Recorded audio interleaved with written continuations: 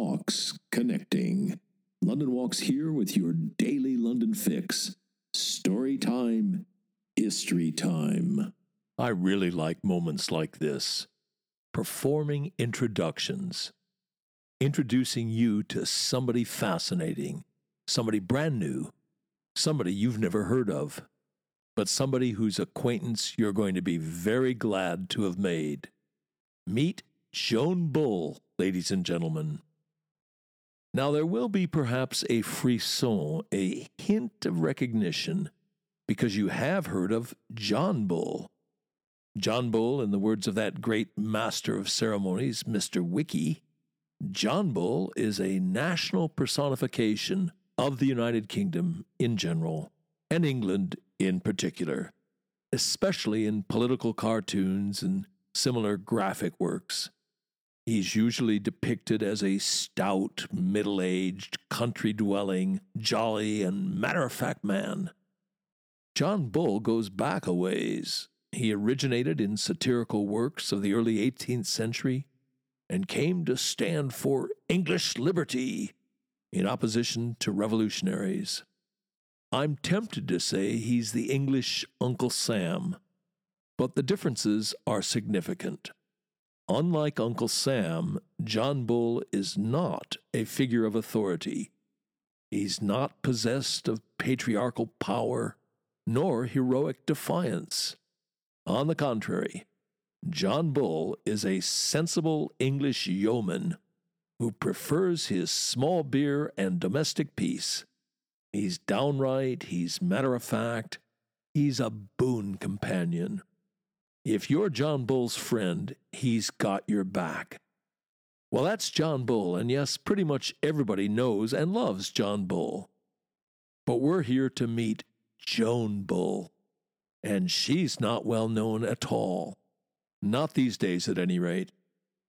And what better day to meet her? Because Joan first pitched up on this day, exactly 100 years ago, November 10th, 1922. In our first glimpse of her, she was Mrs. J. Bull, a buxom, middle-aged housewife. And where did we meet her 100 years ago? Well, the seashell Mrs. J. Bull arrived on was a page in the Star newspaper.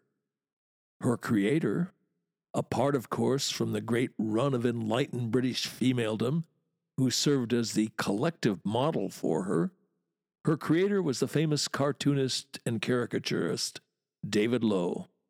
David Low was born in New Zealand, but he was of good British Isles stock. His father's family had emigrated to New Zealand from Fife in Scotland, and his mother's side from Dublin. His most famous creation was, of course, Colonel Blimp. His World War II cartoons, showing Britain and Churchill standing up against Nazi tyranny, were deservedly famous and infamous in Berlin. Hitler hated them so much that he had Low's name put on his, excuse the expression, shit list. About 1,000 Britons who were going to be rounded up and dealt with summarily when the Nazis got here. I personally like everything about David Low, and guiding-wise, I like him a lot, not least because his studio was at 13A Heath Street, right at the end of my Hampstead Walk.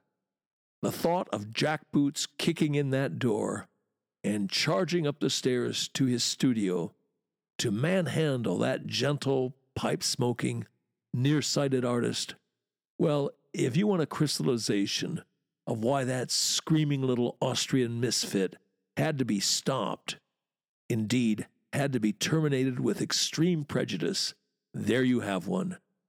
But back to Mrs. J. Bull. She was a work in progress. She makes her second appearance 5 months later.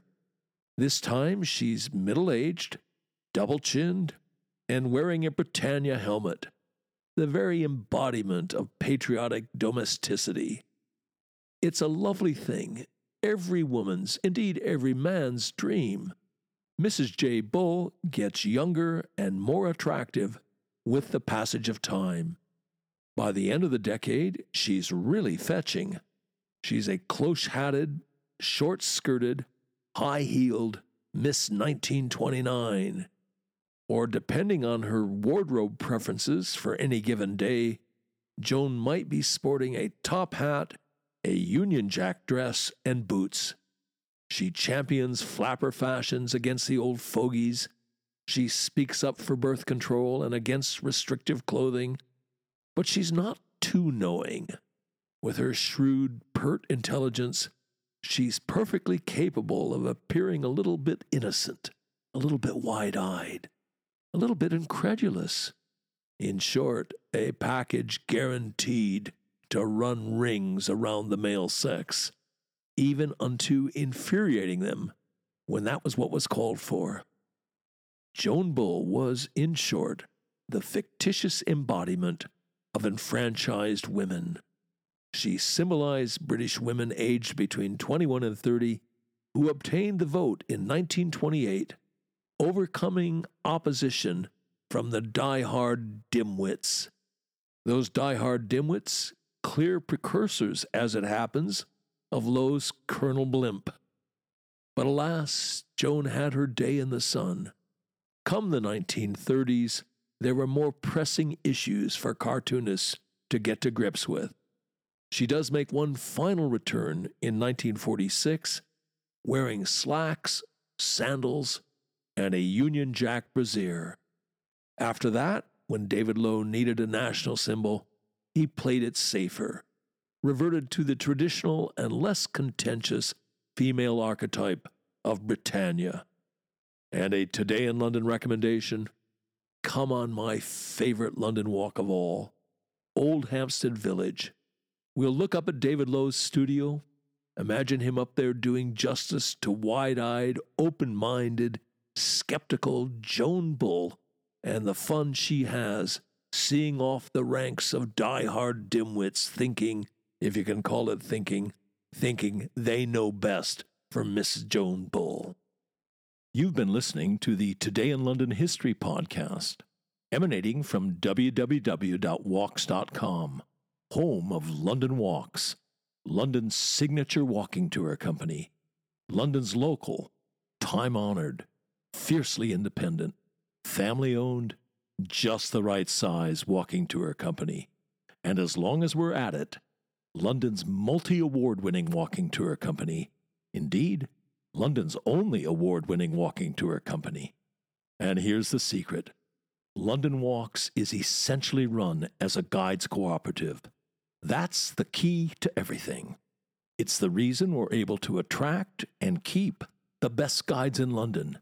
You can get schlubbers to do this for £20 a walk, but you cannot get world-class guides, let alone accomplished professionals. It's not rocket science. You get what you pay for. And just as surely, you also get what you don't pay for. Back in 1968, when we got started, we quickly came to a fork in the road. We had to answer a searching question.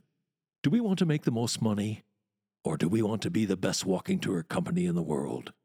You want to make the most money, you go the schlubbers route. You want to be the best walking tour company in the world, you do whatever you have to do to attract and keep the best guides in London. You want them guiding for you, not for somebody else. Bears repeating, the way we're structured, a guides cooperative, is the key to the whole thing. It's the reason for all those awards. It's the reason people who know go with London Walks. It's the reason we've got a large following, a lively, loyal, discerning following. Quality attracts quality. It's the reason we're able, uniquely, to front our walks with accomplished, in many cases distinguished professionals. Barristers, doctors, geologists, museum curators, archaeologists, historians, criminal defense lawyers, Royal Shakespeare Company actors, a bevy of MVPs, Oscar winners, people who've won the Guide of the Year award. Well, you get the idea. As that travel writer famously put it, if this were a golf tournament, every name on the leaderboard would be a London Walks guide. And as we put it, London Walks guides make the new familiar, and the familiar new.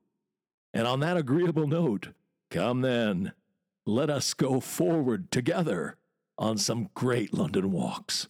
See you tomorrow.